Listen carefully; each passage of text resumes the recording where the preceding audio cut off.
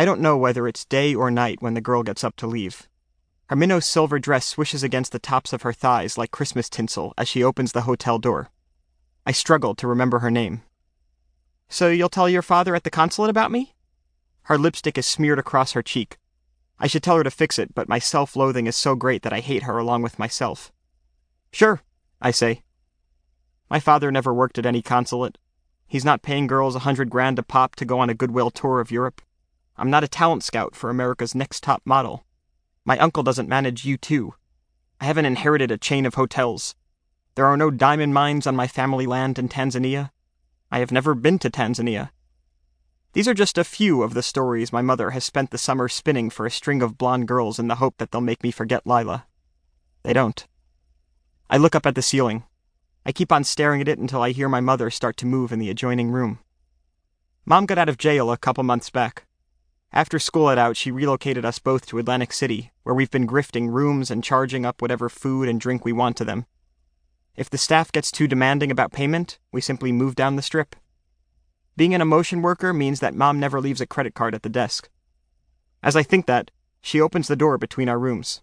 "Honey," Mom says, as though it's not at all weird to find me lying on the floor in my boxers.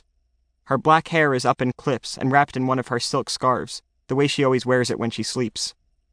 She's got on the hotel robe from the last hotel, tied tightly around her ample waist. "You ready for some breakfast?" "Just coffee, I think. I'll make it."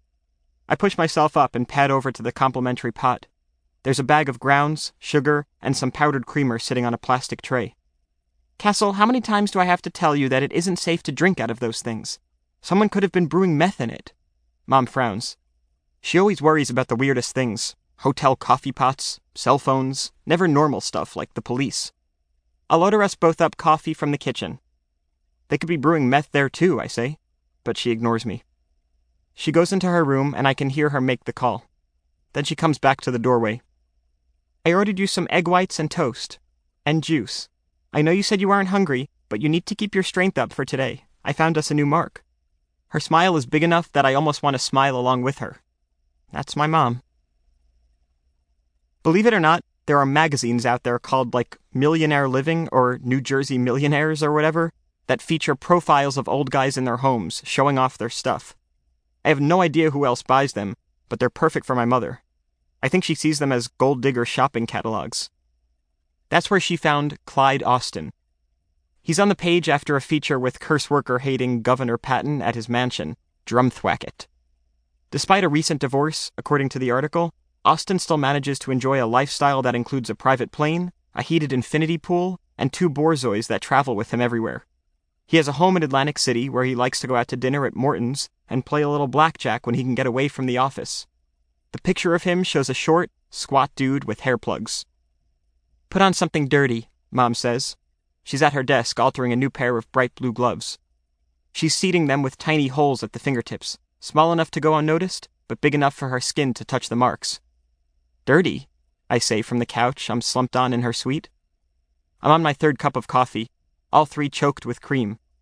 I ate the toast, too. "Wrinkled, something that makes you look homeless and desperate." She begins to take down her curls, one by one.